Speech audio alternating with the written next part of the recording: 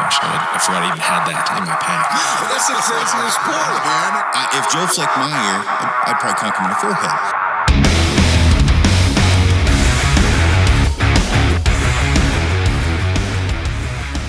Welcome, everybody, to KafaruCast. It's bright and early Monday morning. I've got Frank the Tank across from me, who has brand new eyeballs with 2015 vision, you son of a bitch. Yeah. We've got the great Bear Handlin on the podcast, owner or co-founder of Born Primitive. Born Primitive is an amazing, I've just gotten introduced to him in the last year, real big into CrossFit, kind of athleisure, athletic clothing, veteran owned and operated. And they do a ton of veteran donations. They just had, donated 75 all profits on a weekend sale, basically to 4 different veteran, organizations. And I can't say enough about them. Bear, man, it's an honor. Thank you for coming on. Heck yeah, guys! I appreciate you having me. Yeah, no problem at all. I encourage anybody before I kick off Bear to kind of tell us about himself.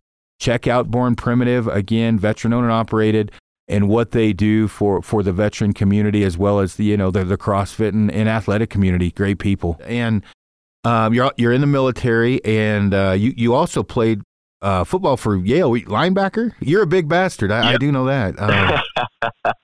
Yeah, that was a different lifetime ago, but yeah, I played middle backer at Yale for 4 years. Gotcha. So, how old are you now? I am 33. Dang, you fuckers. Frank's 33 as well. I'm old. So you kind of like with Born Primitive for people. We have a big CrossFit following. When you like you said, different lifetime when you were at Yale playing football. And when you joined the military, at what point in time did you I'm gonna start a CrossFit clothing company? Was that how did you just wake up after a drunken stupor, or was that like a plan, or what? How'd that come about? Yeah, honestly, it was kind of a little bit of a fluke. So ironically, I graduated college. I went and worked for Red Bull. I was doing marketing for them. I knew I wanted to go in the military, but I was kind of doing that just to kind of keep me busy while I kind of physically prepared for going into the military. And I had just come off of one failed business. I've kind of been an entrepreneur my whole life. It was a complete flop. I learned a lot from it though. And I started to do CrossFit just purely to get ready for the military. I knew nothing about it. I walked into a CrossFit gym one day and kind of looked around. I was like, yeah, this is where I need to be. Cause I was a big meathead football player. I wasn't, I could run 40 yards fast, but after that, you'd probably give me an oxygen tank. And obviously the military training is a little bit different. So kind of had to flip that on its head and start training. And then that's how I got into CrossFit. And then Born Primitive started basically because I came up with a custom pair of compression shorts kind of via fluke for people that do some heavy Olympic lifting. When we were doing snatch, I kept banging my pubic bone on the transition part of the lift. So I ended up taking an old football girdle and stitching the quad pad into the freaking dick area. I just wanted one because I was just going to wear it myself, and that was it. So I had my neighbor who was a seamstress stitch it in, and I would then wear it to the gym, and it was kind of a joke, but it actually worked really well. And the guys were I'm hey man, you should market that because that a lot of dudes would buy that. And I didn't think anything of it, but then I started doing some research and realizing that there were actually guys that were professional Olympic weightlifters that were, fracturing their pubic bone and just hitting it really hard, in competition. So long story short, I figured out how to make it. We threw in an order of 200 pairs, which is the bare minimum we could order. And we sold through it almost immediately. And that was how Born Primitive was born. And then kind of quickly realized that, all right, well, this is a pair of compression shorts, that you're going to plateau real quick because, if you're just doing that. So we decided let's actually create a brand because that gives us, we can go, we do anything if it's just a brand, whether it's fitness apparel or leisure or whatever it is. In time, we'll be able to expand so much more off of that. So yeah, that's how it all started. Kind of a fluke thing. And it was right as I was going into the military. So terrible timing on my part.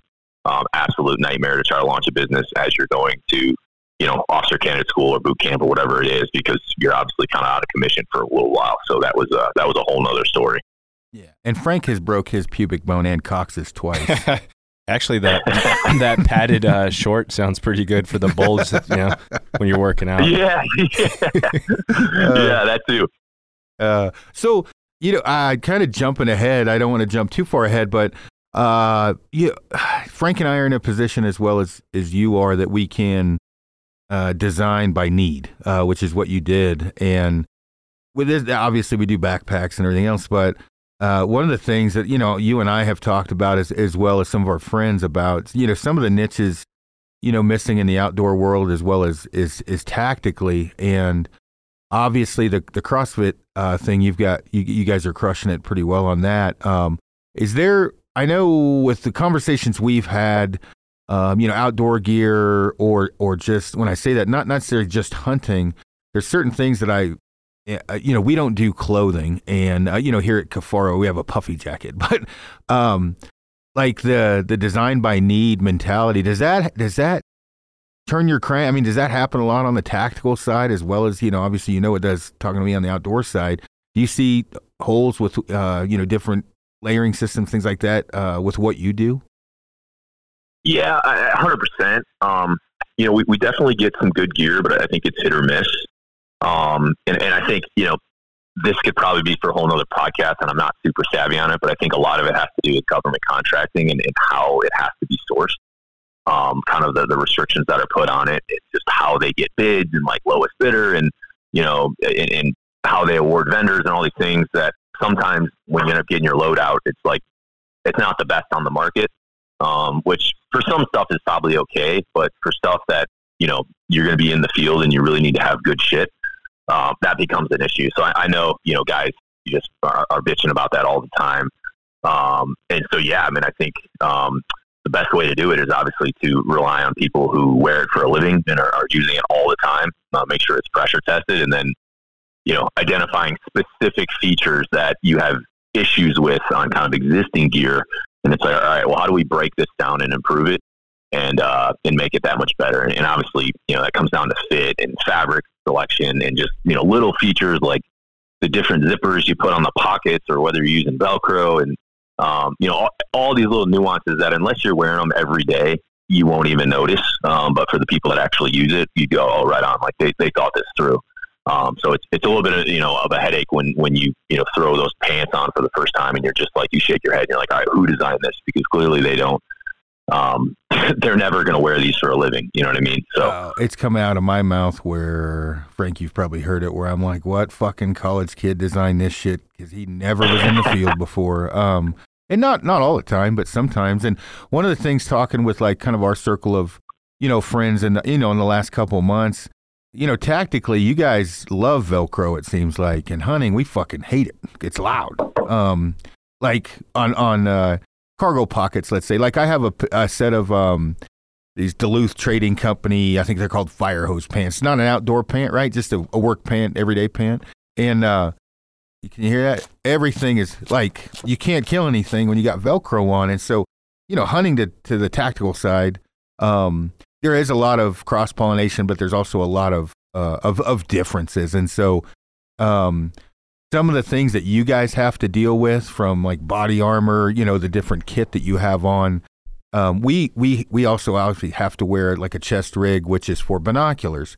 But, they don't really, I mean, companies have tried to, I guess you could say, cross-pollinate the two. And it's kind of, I mean, I don't need a C4 pocket on my calf muscle unless it's to put my Copenhagen in. I don't need a pocket down there because it's just it gets hung up on shit and tears off. And so it can work, but I would say it wouldn't work as well as focusing on focusing on each of them, but in two separate fields. Do you think you can? I mean, with your experience, I guess, could you do? You're more of a tactical guy than a hunter, but you get out there. Could you do both at one time, or do you think it'd have to be two separate avenues? Well, I think you got to be realistic with your knowledge, right? Like if you're not a true subject matter expert in something, you got to find the subject matter experts to help you with it. And I think you got to be brutally honest. Like as you make new gear, all right, would I wear this? And if I were to, spend a couple $100 on this and buy it from like another vendor, would I be stoked to have it? So, I think on the military side, we definitely have, enough knowledge to kind of break that down. And, that's something we're working on, as we speak.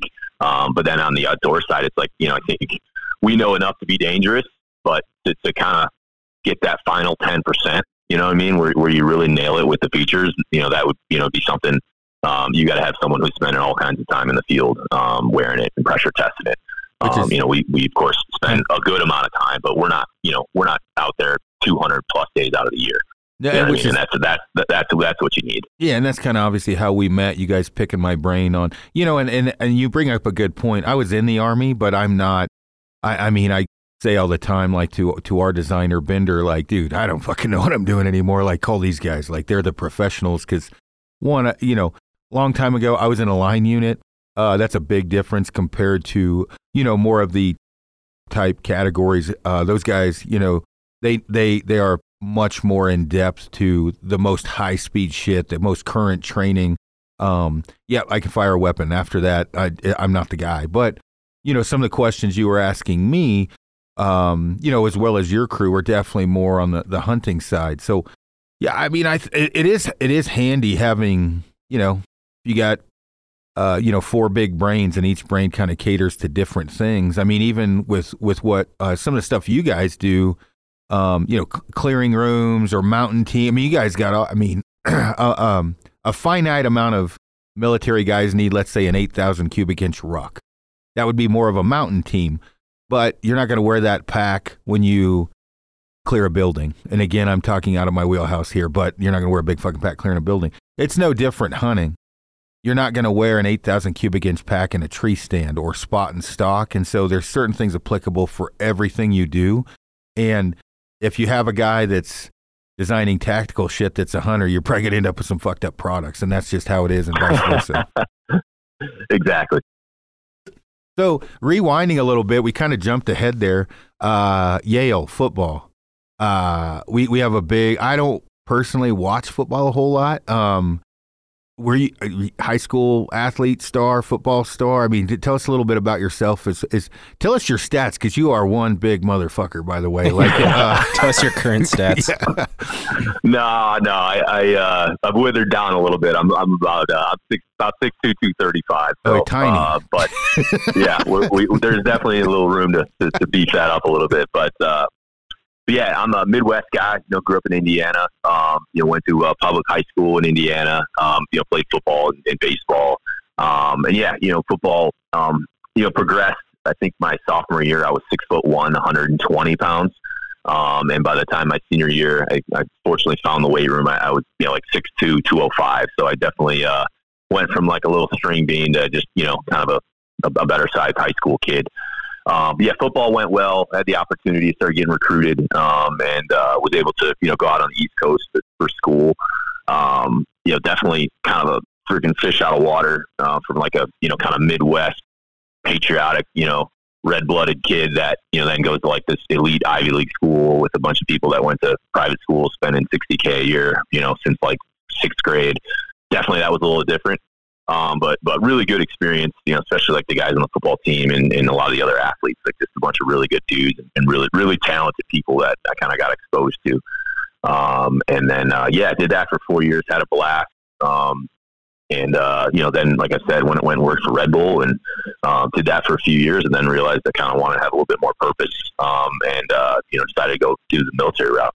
You totally skipped over if you were like a high school athlete star. How'd you do in high school? Was it, I mean, when I say that, first team All-State, first team All-Conference, I mean, did you stand out to a certain degree, playing football in high school? I mean, obviously you must have been pretty damn good. You played for Yale, so.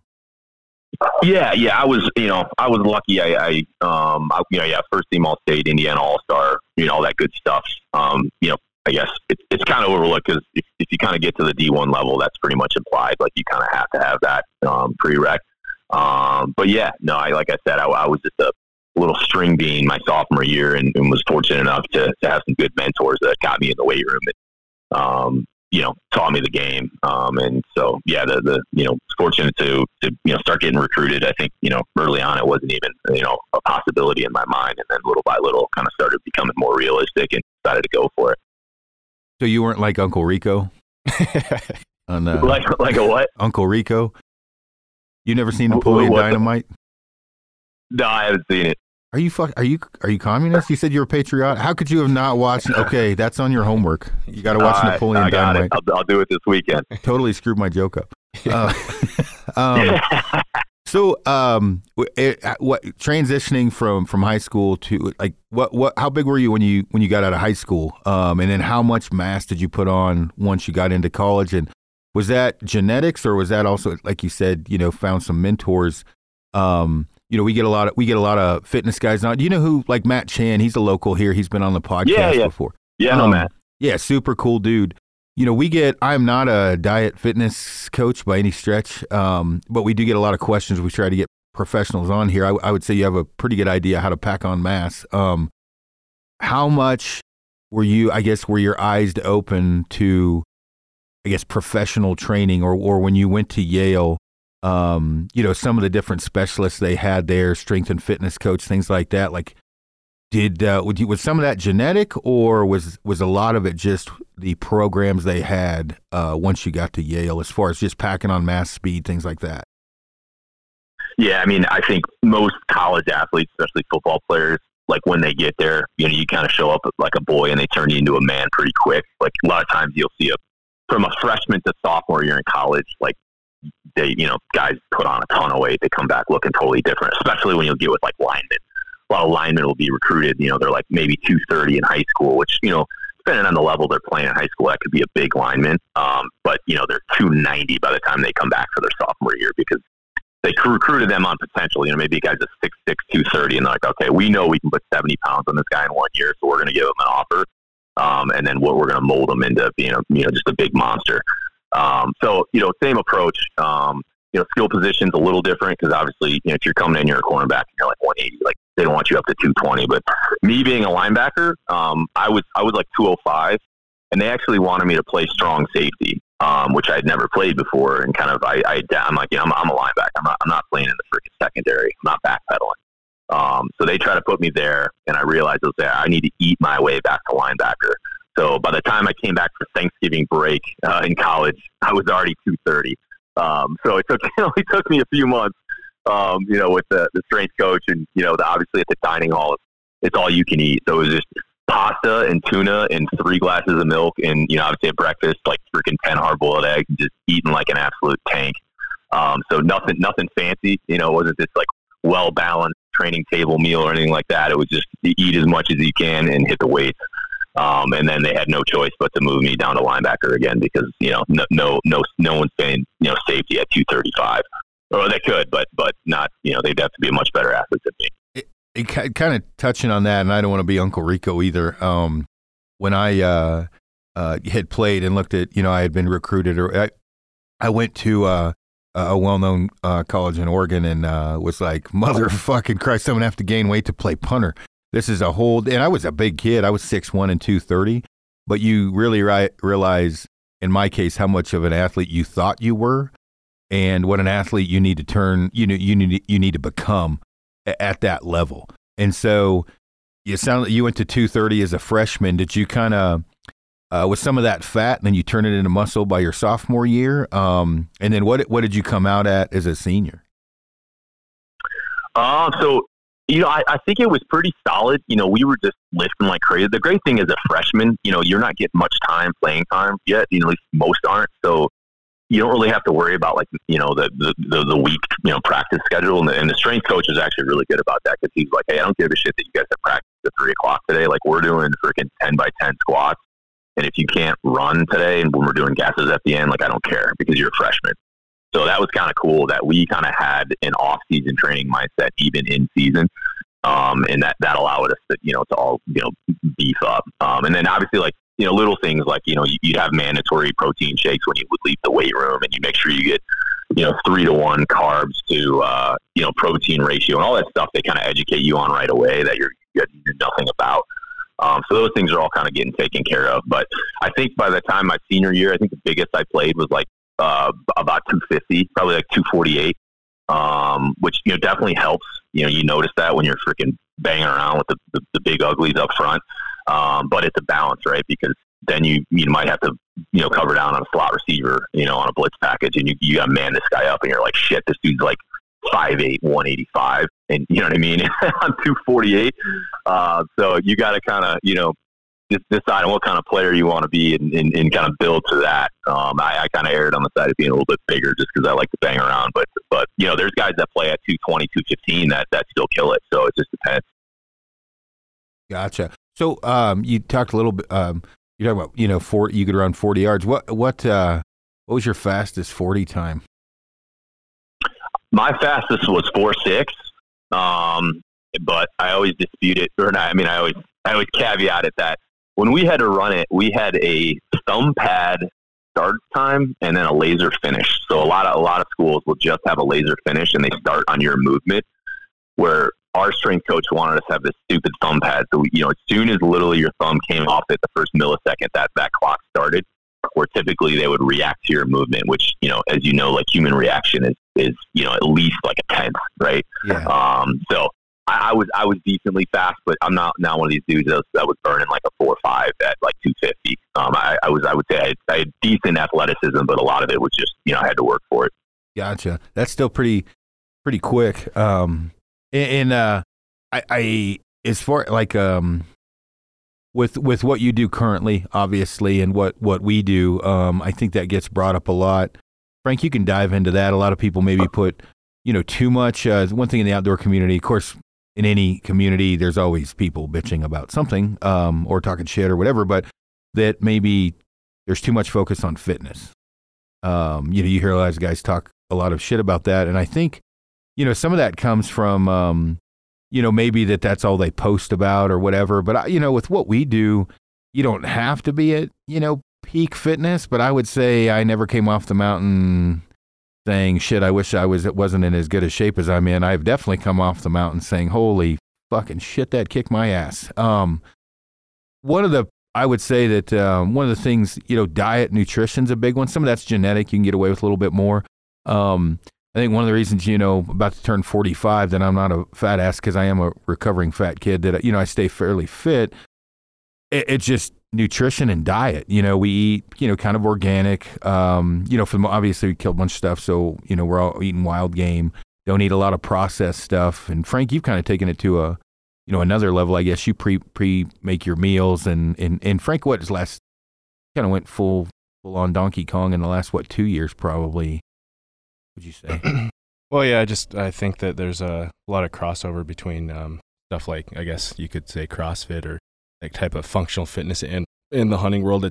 Like Aaron's saying, it's it kind of goes hand in hand. And I think an eye opener for me was when we had Jess and her husband here from Defiance Health, and when she said that there's a difference between getting in shape and just staying in shape. And yeah, I definitely saw that. I was lacking in strength and conditioning and stuff for these longer mountain hunts, and I'd rather stay in shape instead of having to get in shape at a last minute for some of these backpack hunts. But one thing I was curious for Bear is what does your training regimen look like now and your diet compared to when you were a college athlete? You said a lot of stuff has changed since then. Are you still kind of following a kind of a strict diet, or trying to just stay balanced? If you're not, I'm going to be pissed because you have like an 8-pack, you dick. I'm definitely like, not the guy that's ordering a salad at dinner. I'm still getting the bacon cheeseburger and fries and a couple beers, but I think it's balanced, right? I try to keep it pretty dialed during the week. And then, the weekends kind of let loose a little bit. Shit, can you repeat the question? I'll repeat it. Go ahead. Basically, what's your training regimen look like now compared to when you were a college He's athlete? thinking of bacon cheeseburgers. He got all fucked up. I got sucked in on bacon cheeseburgers and beers, and I lost my train of thought, which happened. But I would say right now, it's a hybrid. I kind of take kind of the training methodologies from college. Kind of like explosive movements like hang cleans and obviously like squats and deadlifts and things like that. And then mold it with my CrossFit background as well. So typically I'll do strength stuff in the beginning, and then I'll do some type of conditioning at the end, because I feel like You got to be able to sustain it, right? And you guys know that. So if you're just super strong and you're just a big meathead, like, okay, well, if you're going to be out of breath after 40 seconds of anything, then like, what's the point? It doesn't matter if you can squat 500 pounds if you can't squat 500 pounds after 45 seconds of intense activity, right? So I look at it that way, so essentially just that hybrid of strength, but CrossFit, and that's actually I got into CrossFit to get ready for the military, because I knew how much it worked. I know people love to bash CrossFit and they say it's like a cold, and I totally kind of see a lot of that, but at the same time, if you actually do it and you do it the right way, it can do wonders for people. And I actually, by a total fluke, was able to get out and compete at the CrossFit Games with the gym I joined because it was going so well. I kind of drank the Kool-Aid real quick, and so currently that's just kind of what I do. It's just I kind of make it up on the fly, and I just think of something and just go for it. I've been one of those guys that's poked fun of CrossFit, and then I built my gym in my basement, and I think, Frank, you said, looks just like a CrossFit gym. It ended up asshole. being a CrossFit gym. So there you go. Before you knew it, you were doing CrossFit. You didn't even realize. Yeah, no, exactly. Actually, I actually send a ton of people to CrossFit gyms because you have to have a certain amount of dedication and knowledge to have a home gym, and it actually get I don't know how to put this, but if you don't have a background in muscle and fitness somewhat, you really don't know when you need, like, altering things like you talked about, like mountain hunting. I was the dickhead, deadlifting 600-700 pounds, squatting 5'6", and trying to, bench over 5, and couldn't make it 40 yards up a hill. And then now my routine has changed, dramatically. The one thing I try to stress to people, is do the movements right. I think that's probably, and I mean, you guys can chime in on this, when I hear about different injuries from CrossFit, it seems to be, not always, but it seems to be they may be not doing the exercises, more or less correctly, or kind of dove into a little bit more weight than they probably should have out of the gate. And that's any lifting. But shoulders, that seems to be the big one with CrossFit, is potentially shoulder issues. Would you guys agree or disagree on that? Yeah, I mean, I think there's like the blessing and the curse of how CrossFit runs it. They're super like libertarian, and the barrier to entry is like so low. And unfortunately, what that leads to, from what I've seen, because I travel across the country for the military stuff, and I'd always drop into CrossFit gyms or wherever we went, so I could keep my training. So I think I've probably dropped into probably 100 CrossFit gyms at this point. So I've seen firsthand the variance in quality of product that you get from like one coach to the next, or one gym to the next. And that's because in theory they can pretty much, take a weekend class and get certified. And before you know it, you might have someone that has very little like elite athletic background, training a movement standard. And then, kind of just letting people come in with very little experience as well. And then, that we have someone training someone that has little experience, and then you end up doing these high intensity workouts where, people's movement standards are compromised, and then they get shoulder issues or back issues or all these other things. And I think that's what kind of gives it a bad name. But then you'll find the coaches that are really good, and they break down the movement. And if someone doesn't have the standard, they'll scale it and have them do something else. Maybe a lower impact version of it. So, it's kind of all across the board. Yeah, I think kind of like going over to Luke's gym, like an MMA gym or a boxing gym, you kind of have to leave the ego at the door, because especially if you've got a competitive mindset, you kind of want to try to keep up with some of these elite guys that have been doing it for a long time, and that's where I've seen the injuries. Which is why I will not go to a CrossFit gym now, because I hate to lose and I will fuck myself up quick. Yeah. So that's where I've seen a lot of stuff happen. But yeah, to Bear's point, I think coaching goes a very long way. Well, and Frank, you go to Lakewood CrossFit, correct? CrossFit Lakewood, yeah. Yeah, CrossFit Lakewood. And they're not too far from now. So honestly, I would probably go there. I would have to, I'm getting a little bit older and have some injuries. I'd probably modify it. But I think the bottom line, one with CrossFit, the cult, which it is kind of a cult, but that cult keeps your ass going. And you see a lot of that. And Bear, I'm sure you've seen it. Either from people like extremely overweight that, okay, tomorrow I'm starting and I'm going to cut all my carbs and I'm going to, and it's just a crisis, right? Like it's not going to pan out for more than a week or two, like that January 1st new year, new me, and the gym is packed, and you're like, okay, all the people that actually normally go kind of skip January and hide to where all the people kind of weed out that are gonna, become fit.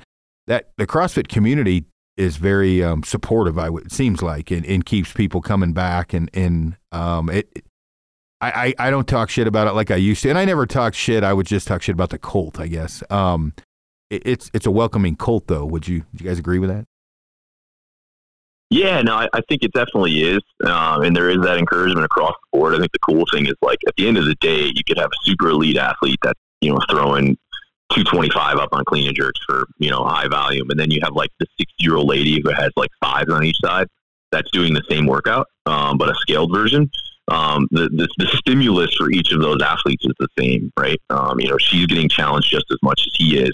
And that's what I think the community component is cool, right? So, everyone is cheering that person on, and everything at the end of the class, everyone's kind of sweating it out and just, high-fiving and stuff. So I definitely think that is kind of the secret sauce with CrossFit, that kind of gets people coming back, because then there's a social component when you go to the gym, right? Because it's people that you're friends with, and you look forward to seeing at the end of your workday, or maybe it's that 6 a.m. class, kind of kick the day off. So I think that's kind of what sets it apart than going to that conventional gym and throwing your headphones on and freaking getting in your zone and, not talking to anyone, and, just hitting the squat rack or whatever you're doing. It's way different. I think and it does seem way different. I'd say the one probably, parallel is, the difference is, a lot of guys when they first get in the gym, like, I don't know how many times I've been asked even recently, what do you bench? Which really does not matter. It's more of a penis size thing, I would say, to me. Yeah, like 100%. I know some guys that, can bench some pretty astronomical, 550 plus that are really not great athletes. And my views on this have changed greatly, because I was one of those guys that I could give a shit how many pull-ups I could do, but I wanted to deadlift 800, I wanted to bench press over 5, and I wanted to squat over 7. Now I couldn't do a pull-up or 27 push. There's just I wasn't an athlete, I was just strong. It is nice, and I will say, in the closet I do copy CrossFit workouts, parts of them in my basement gym. The WOD, right? The workout of the day. Yep.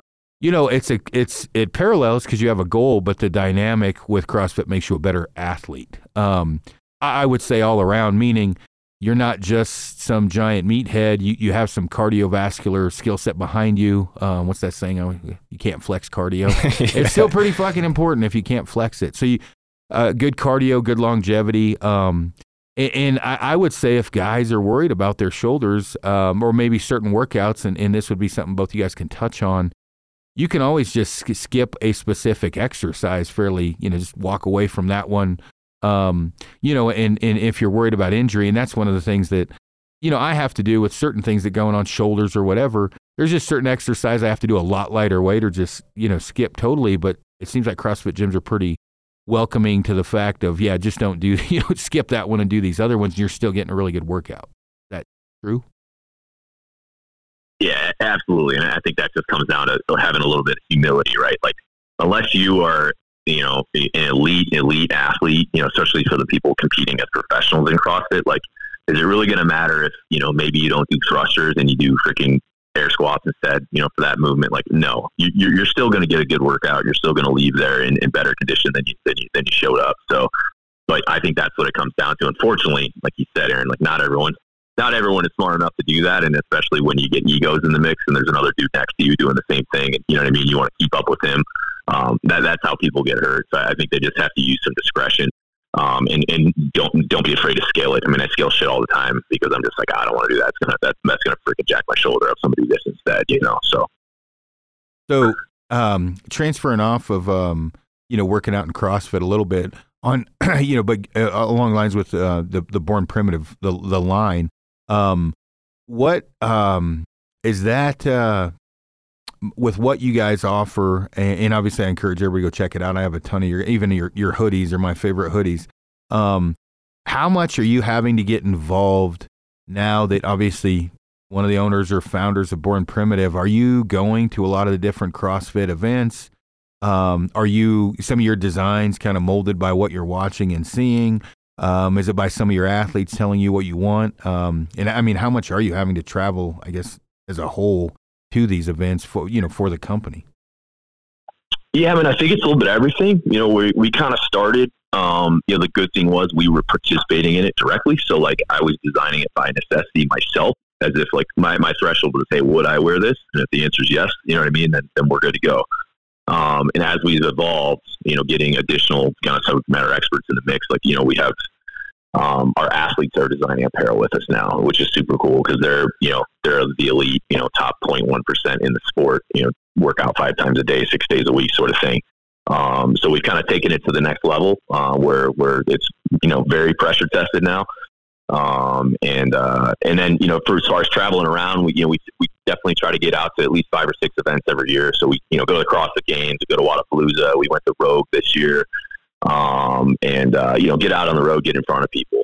That's kind of how we started, started off just packing up the Jeep and throwing a freaking card table in there and driving all over town, every weekend going to CrossFit and just tiny little CrossFit events. So it's kind of in the roots of the brand to get out there. But yeah, we'd like to think that for our fitness apparel, it's all designed by need. And I think that's part of the reason why we've had some success, because it's like, if it won't pass the sniff test for us, like if we won't wear it, then it's like, why would we even put our name on this?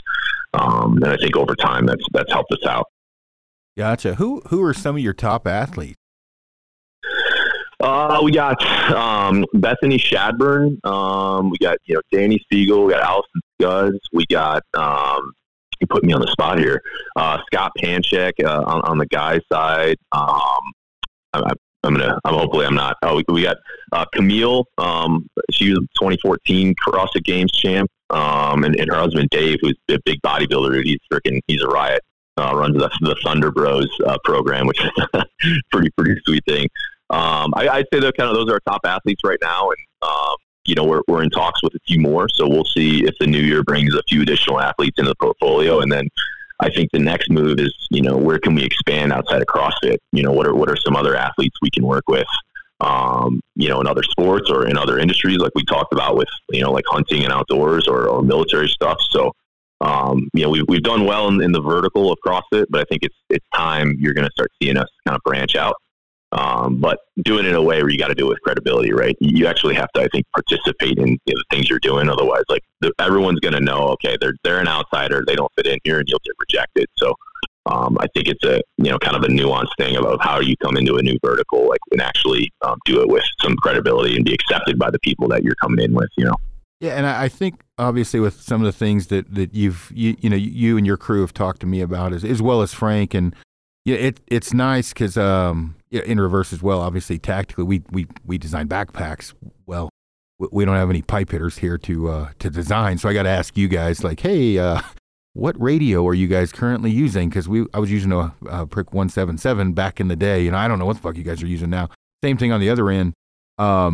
You had asked me about certain designs on pants and, hey, what's one of your favorite, fleeces or whatever.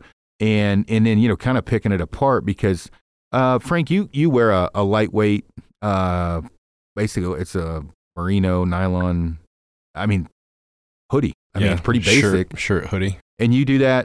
Why? What's the biggest I know why, but tell everybody why you like that so much. I like a hood when I need it. Keep the ears warm, head warm, just always wore a hood. And we're at 12, 13,000 feet. The sun, blocks the sun from sun and wind. Yep. Not like groundbreaking, but is it amazing some of those different things that people or outdoor clothing companies maybe miss? And not just it's easy to make a shirt with a hood. The fit of it, some of the function and the layering system, how one layer fits over the other, why one layer, like there's certain times I see somebody make a specific layer and they'll put zippers in certain spots or pockets in certain spots. And it's like, well, that's a kind of a mid layer. What the hell do you have all that shit on it for when you got something going over the top of it generally, especially with backpack hunting where we're going in from 10 to 14 days with, if we're lucky, 65 pounds on our back for 6, 7, 8, 9, miles, however far it is. It may not seem important that you have some zippers on a layering system, but if you can cut that out and it's not needed, generally those things are designed by guys that haven't gotten their ass kicked, doing it. You want to be able to cut weight where you need or add weight where you need it. And if you're doing it ass backwards, where they're cutting weight where you need it and you're adding it where you don't, you have a flawed system. And I think you figure out those flawed systems. I would say, me personally, and Frank, you, is by getting bent over the coals by Mother Nature and sucking wind on the way in. Because I don't know altitude wise, for example. Bear, what's the highest altitude you've worked at? I think the highest it was about 14,000 feet. We were doing some stuff out in Breckenridge, and we did like a couple overnights up on the mountain, and that shit sucked. It was in January, a big snowstorm rolled in. Brutal. So those are situations where the gear gets exposed if you don't have the right stuff. Actually, it was kind of funny because sometimes you learn the hard way. We had these little gas stoves, right? So we had about them all packed, and you boil the Nalgene water, you throw it between your legs. We learn all that shit. But we learned the hard way that above 13,000 feet, that gas does not burn as well, right? That there's actually like a high altitude gas, and no one was tracking that.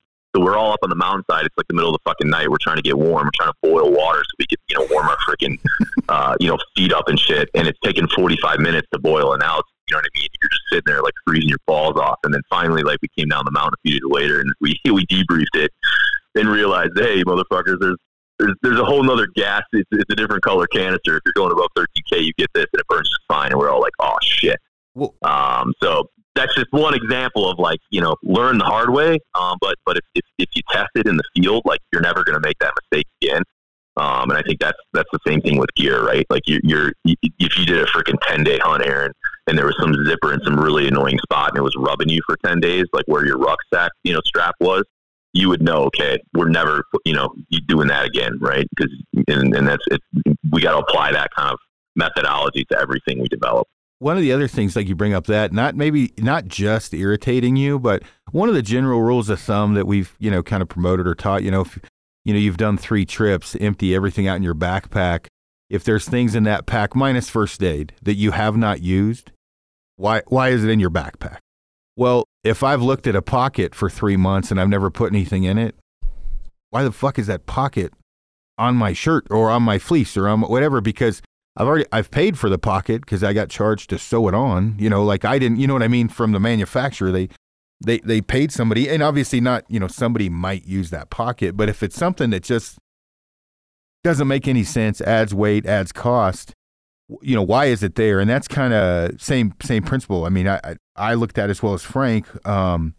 You don't want things in certain places because it's 2 things: it's weight and it's money. And money's a big deal. I mean, it's not cheap to make any of this. And so if you can cut $3 off of a product from the ground level, that then there's margin and markup, things like that. It saves quite a bit of money. So I don't want to pay for pockets I don't need, and I certainly don't want to pack them around. So a couple of things to look at and things that you guys have asked me about it at times. We have a friend on the West Coast who called me, I don't know, last winter, and they were buying sleeping bags. And I get, different, whatever groups of people that will call me to run specific gear, like you talked about the stove, like sleeping bags. They're asking me questions about those and layering systems and what should they use. And then the budget came into effect of what they had to fit that specific training op or whatever, the budget they had for that. And I'm like, yep, just be prepared to fucking suffer because that is not enough. You guys are going to be cold. I don't know what to tell you. Yep. You probably have to deal with that as well, or have in the past, I would assume. Yeah, same idea. You know what I mean? And that's we talked about the kind of gear discrepancies earlier, and that has definitely shown itself. And if you have the wrong rated sleeping bag, it's going to be a long night. I think we've all been there. But if you don't have other ways to warm yourself up, like boiling algae and stuff like that, yeah, you're going to be in a world of hurt. And if you're going to be out there for a few more days, you're gonna wake up the next morning and have gotten 0 sleep, and then you're even more behind and more compromised. So yeah, it's important you go out there with good shit. That's for sure. Well, and it's amazing. We had Matt on Chan, and we talked about him a few minutes ago. Matt is a super good dude, and he's you can't rank a guy for toughness, but the dude's obviously I think he took second in the CrossFit Games in 2013 or 12 or something. And I mean, the guy's a freak of nature.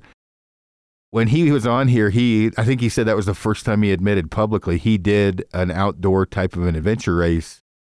And he said he quit, and it was the most painful thing he'd ever done in his life. He literally just said he folded up like a cheap suit. Like he couldn't take it anymore. So there's different kind of levels of toughness. Like if you threw me in the CrossFit Games, I would be so worried that I mean, when I say worried, it would be an embarrassment.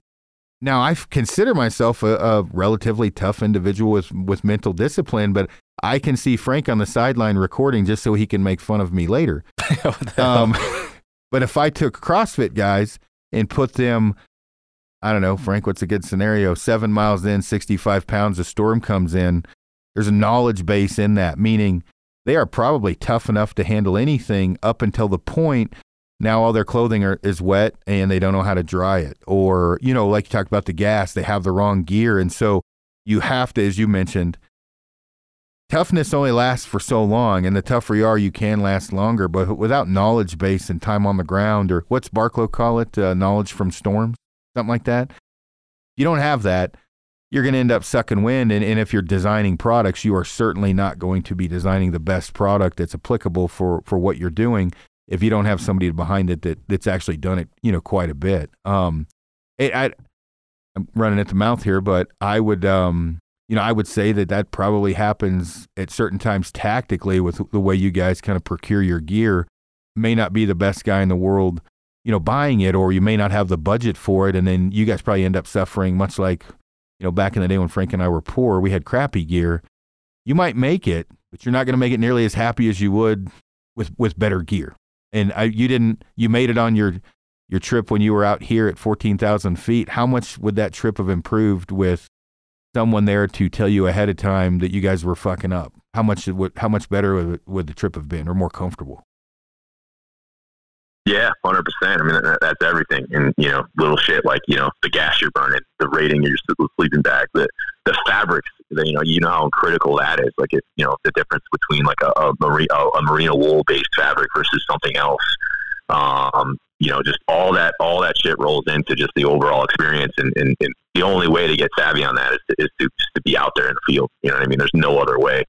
You can't draw it up in a boardroom. It's got to be done out in the field, and it's got to be tested. And you know, that's ultimately what we're trying to do pretty much in anything we get into, whether it's outdoor apparel, military apparel, fitness apparel, leisure apparel. It's got to be tested, and it's got to be at least run through some people that are subject matter experts in that. Because if not, like, you're just setting yourself up for failure, and there's going to be no credibility, because the people that actually wear it are going to be the ones that are doing it for the specific purpose. You know what I mean? They're going to be able to sniff that out, you know, so fast. Yeah. So, I mean, it seems like you guys are looking at, and it may be, you know, executing, you know, some of the stuff into the outdoor world and the tactical community. I mean, and you don't have to dive into that too much, but that's something it seems like you guys are looking into, or maybe executing. Is that the case? And I mean, is that something that, you know, from the way it sounds, and obviously some of the questions you guys have asked me, might be a direction you guys are going? Yeah. I don't want to spoil the fun too quick, but you know, I'll just say that it's definitely an area that you know, we're really excited about. Kind of like, you know, the points we mentioned earlier, but I think there's a lot of opportunity, and it's also fun for me because, you know, we've been so focused on, you know, kind of fitness and CrossFit apparel, and then eventually kind of a bunch of that leisure apparel that's done really well. But it's now like, all right, what's next? You know what I mean? What else can we, you know, achieve, and how do we continue to grow the company? But for me, it's a little bit of almost like a hobby. You know, designing a pair of military pants or a military top is enjoyable because you get to get the dudes together and kind of talk through the different features you want. You know, for example, if it's the pair of pants, like, you know, we were on deployment, we had you know, we were up on the whiteboard being like, all right, let's design the perfect pair of pants. You know what I mean? And we're just dicking around, you know, throwing stuff on the board, and then eventually kind of got it whittled down into, okay, this is what it looks like. You know, for people that actually wear these for a living, this is what it looks like. And that's exciting.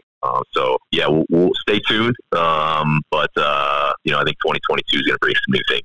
No, that's cool. And I would say, you know, you bring up pants, I would say probably that's the most, it's gotten to be almost a a joke on my Q&As. What pants are you wearing? I mean, people made memes about it. Frank and I both are constantly trying out new pants, and to me, the perfect pair of pants is the pants I can wear to Walmart.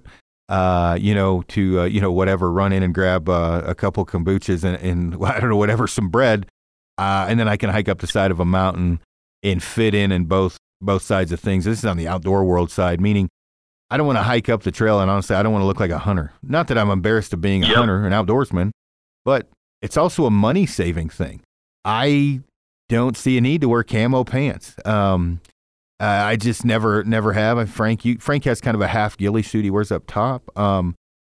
Money, I don't want to have to buy 2 pairs of pants. I want to be able to wear one pants to the archery range, and then, at the same time, hit the woods, right, with the same set. And that's material and function, right? That's what that pant offers and the material it offers. So again, camo is not important to me. Neutral, type of colors, whatever you want to call it, more earth tone type colors, more than enough. And that's kind of the perfect set of pants for me. And I would, Frank, kind of dive into that. Yeah, I think I've seen that in the last couple of years. A lot of this technical clothing is very expensive, and you kind of want to get your money's worth out of it. So if you can wear it both on the mountain or around town, it kind of makes more sense, or to the everyday guy, that they can use their gear not only on the mountain but year round if at all possible. It is a big investment for a lot of this more technical clothing. So getting the full use out of it is pretty important to your average Joe. And that's whether you're fighting, when I say fighting, whatever, you're working in the outdoors. Whether you're a timber cruiser, you're a game warden, you're border patrol, you're a hiker, you're a hunter, you're a fisher, you're whatever, you can design a pant that works for all those. I don't know how many there are out there. I'm constantly on the search, but I think it can be done. I think a lot of companies do design a lot of different stuff to take, I hate to say this, more money from you. Where really a 2-pant system, minus obviously Arctic, crazy conditions, can do anything you want. And if those 2 pants can be worn to the gym, I'm one of those guys that I may get made fun of. I do wear hiking pants and mountaineering boots to the gym sometimes because I'm in a hurry and I don't give a shit. And so, I'm not going to go over there and deadlift, try to deadlift 600-700 pounds with mountaineering boots, but I'll have my hiking boots on, get a quick workout in, and the pants are comfortable enough that, I can do, pull-ups, push-ups, some air squats, no issues. You don't want to look like a ding-dong too many times in the gym with hiking pants on, but... Who's the guy that wears the boots, powerlifter? Jay Cutler? Oh, yeah. Yeah, he's a bodybuilder. Yeah, he's a machine. But, I mean, that to me, and some of the questions you guys have asked me is like, that's what I want. I want to... some of the more fleece tops, I want to be able to throw that fleece top on and say, hey, honey, I'm running down to the grocery store. And then my buddy call me and say, hey, dude, I got a mountain lion. I got a track. Let's go hit it. And I don't have to go back home. I got what I need. And that's important to me. And in Frank's system, Frank, you don't wear a ton of camo. You wear it some, but like in high country mule deer, Frank's been very successful with that. This little Peckerwood put this half ghillie suit top on. Christ on a cracker, I could not find him, and you could have worn those same clothes under that little ghillie top to the grocery store, and then snuck in and shot an amazing mule deer with the same clothing with extremely lightweight. I mean, all about ghillie suits, Bear. I mean, for bow hunting, you don't have to. You're not a sniper doing 1,000-yard low crawls, right? You just have to have basically from your chest up camo. I don't think I've ever had a deer look at my legs and bounce out, right? I mean, they're looking at your upper body. So. Maybe if you're wearing shorts. Dude, I got some white legs. I'll send a picture. No homo. I literally, I could flag Frank in with my leg to the right and left. They have not seen sun since Reagan was in office. Probably it's pretty bad. But yeah, I'm running at the mouth a little bit. But I mean, that's kind of the direction you guys, it seems like, are wanting to go with some of the new ventures you're kind of tackling from what I've heard from you. So it will definitely be exciting to see. And as an entrepreneur, that's really got to excite you, I would think. Yeah, 100%. The whole color thing, like, you hit the nail on the head. Like we don't need to do a bunch of crazy camos. You know, you're always safe with like the coyote tan, kind of the OD green, like the grays. You know, it's always safe. And then you don't look like a freaking dickhead going to the store wearing whatever, you know, camo pattern. So you're trying to go get a dozen eggs. And I think same thing on the military side. I think, you know, it'd be nice to be able to wear stuff outside of work, and not have everyone know, that guy's in the military. It's blatantly obvious. And then, you know, I think we could have a whole nother freaking podcast on the cost of some of this shit, which is another reason why I'm very interested in it, because I see some of the pricing on some of this stuff, and it's like, man, these companies are getting away with murder. You know, if you're charging $580 for a pair of pants, like that's absolute insanity. You know, like, in Arc'teryx, you keep raising it to see what you can get away with, and a lot of these companies have huge government contracts. You know, they've profited from the war on terror since, you know, 9/11, and have, you know, they're selling fucking, I don't know, hundreds of thousands of pants, and they're normally $580, so we're going to give you to the government for $299. So it seems like they're getting a deal, and it's like, holy shit. It's crazy. So I think we can do some good there, make it a little bit more affordable, and then multi-purpose, like you said, so you can wear it more than just you know, in the field. Well, I sorry about that. Kind of interrupted you. I just, when you were talking about the price, an Arc'teryx Naga hoodie. So how much is the hoodie, and how much is that in emblem? The emblem's probably worth quite a bit, because that fucker's like $220. Now, it's a great hoodie. I've talked about it before. How many people on planet Earth can afford to go buy a couple Arc'teryx, not a $220 fucking hoodie? And it's great, and I like it, but the reality is, and I'm not going to, you know, I like the hoodie, and I certainly don't want to get any letters from Arc'teryx, but I'm like, Jesus, how much did it cost to make this damn thing, and how much am I paying for this little Arc'teryx logo? And it is mind-blowing, I guess, you know, at times where I look at some of these things, and it seems a little bit overpriced. You know, great gear. I'm not saying that at all, but you know, kind of like what you talked about, especially on your guys' side of the fence. I don't know what you guys pay. What the same company, Sphinx Pants, I think they were like $700 at one time or something, and I tell you what, if I wore $700 pants, they better make me run under a 4.640. They better have that. They better have that bulge padding. Yeah, they need to make my cock look at least twice the size it is. Oh shit! But yeah. Go ahead. It's a good point, because, like, you know, and I think some companies and brands, and I think, you know, I think Arc'teryx makes great gear. You know what I mean? I'm not going to throw shit on them. I mean, they're an established company. They're killing it. You know, so good to go there. But I think some companies deliberately will overprice their products, because price psychologically communicates quality in your mind, right? So if you go to the car lot and there's $100,000 Range Rover, you're like, oh, that must be a nice car because it's $100,000. But in reality, Range Rovers freaking suck. You know what I mean? They're pricing it to communicate quality, but the quality actually doesn't match up on the back end. That's why they're like one of the worst reviewed cars. Like every year in Consumer Reports, it gets like a freaking D-. Yet people will go spend $130,000 on a Range Rover because they want to wear, you know, they want to be repping, you know, a fancy brand, so they can, you know, kind of show them I'm a somebody, right? And I think that happens with apparel. You know, we sell like our female leggings like for like between, you know, around $65, when some of our competitor brands are selling the exact same legging for $130, right? It's the same product. But it's just that price psychology, that if I just jack the price up, people will assume quality.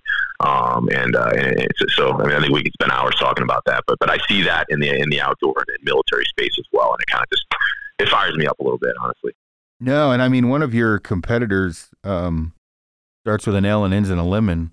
I've had, cause I've, you know, my wife, Mackenzie, some of the girls here, you know, other women I know that I've kind of introduced to Born Primitive, have made the comment that these are half the price and last twice as long.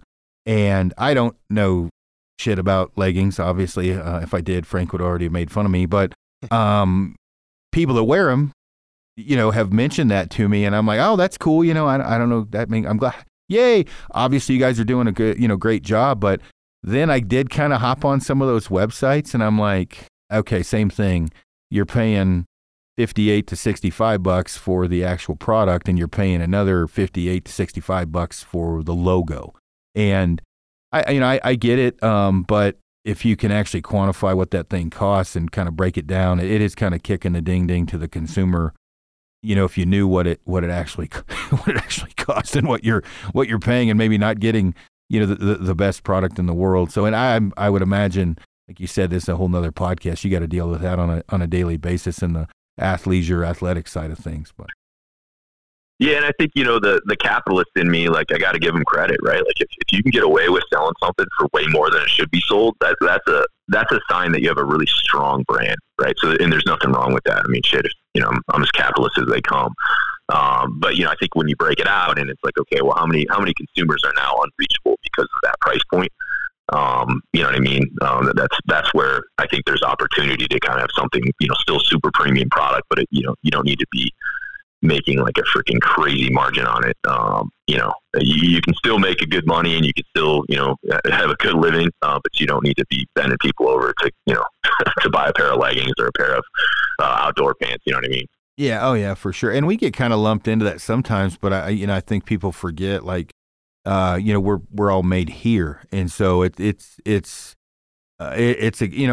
you try to make, and we get questions all the time about, clothing made in the USA, and people have to understand it might be semi-feasible to do, I would say. I mean, there's some companies I think that are, sewing it in the US. The problem with, you and I talked about it, the problem isn't necessarily just the sewing. I mean, it's the quality, but it's also the material.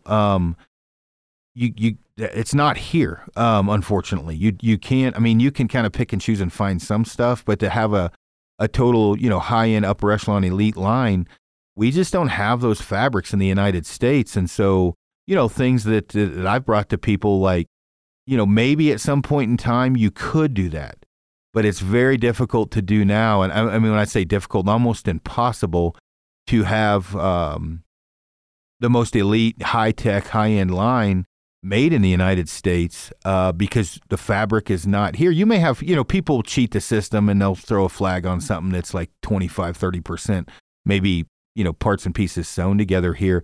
And, we are here with PAX. It's a little bit different because we make it out of Cordura, and I don't really have to mess with many other fabrics. But with clothing, you're not going to get 3-layer laminate rain gear made in the United States, because we don't have that fabric made in the United States. It's all made overseas. And so, that's one thing I try to shed light to people is, if it's made overseas, it's really the price you need to worry about. If it's a quality product made overseas, I get it, because and the price is applicable. It's when it's made overseas and it's a quality product and the price is astronomical. That's when I kind of, I get a little bit worried. And I'm sure your guys' stuff is extremely affordable. You can't.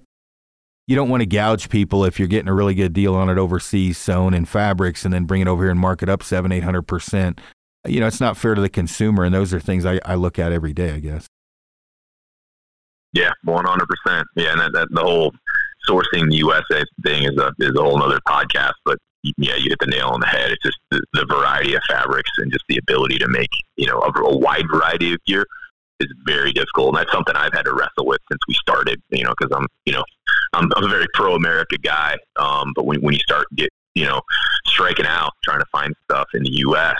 And there's just not the variety or the price is 5x what you pay overseas, it's difficult, and that's something where it's a constant challenge for us. Oh yeah, I'm sure, and I mean, we deal with it too. Like, guys, like I would buy your pack. But it's just, I don't hunt that often, or whatever. So I don't need that quality of pack. And it's like, well, you're also supporting, kind of like you said, the patriotic, people behind the brand. And so it is a totally separate podcast that I shouldn't dive into, because we'll be on here for 7 hours. But I think if the price is applicable, the material is good and everything else. And we had a podcast with somebody else recently where we talked about that. We've had people, oh, you're American made, but you're using a phone made overseas. And it's like, well, there was an American made phone. I'd use one if it was just as good. Yeah, exactly. So give me an American iPhone, I'm in. Yeah, oh yeah, exactly. So it's kind of a strange deal, but I think that maybe as time goes on, and actually that would be one thing before we hop off here. I'd be curious to get your thoughts on this. There's been a lot of hubbub and talk recently about things shifting just because of the current state of affairs in the world and the United States, trying to bring more things back in the U.S. As much as possible. You think that's going to happen? Because that's going to take a pretty big investment from a lot of different companies, especially on the textile. Nobody's teaching home ec anymore. I mean, on the textile sewing side of things, you think you're ever going to see that happen? I don't know. I mean, I don't think I'm knowledgeable enough to even comment credibly on that. I would hope so. Obviously, it's an incredible opportunity when you look at how much shit is outsourced in our country. If we could find a way to get it in-house and pump all that money into our economy and jobs, like that would be absolutely massive. I don't know how the way kind of shit is everything's structured. That right now it's such an obvious play to outsource a lot of what you're making because you just can't get it. You know what I mean? And so until like the capability is there, it's an automatic no deal. So shit, I don't know. I hope so though. Maybe that's what, like, you and your crew and me and mine, we could start the Build Back Better program that actually works and makes sense. You went to Yale. I think it's feasible. Like, I think, there's a lot of business, like actually Lululemon was one that's brilliant in this, is that they kind of controlled every component of the business, including they owned their own production. So, in theory, you could be like, all right, I'm going to invest a bunch of money, buy all the machines. We're going to do it right here in Virginia Beach, right? I think that's possible. It's just, getting into the production side is a whole nother beast, right? We're kind of in the game of like marketing and like, creating demand for the product. But as soon as you undertake production, now it's a whole nother business, that you have to oversee. But I do in theory think it's possible. I just think it would be a huge undertaking and it'd be a little bit of a leap in the beginning. But I think if you could do it, at efficiencies, then there would be huge benefits on the back end because then you kind of control your own output.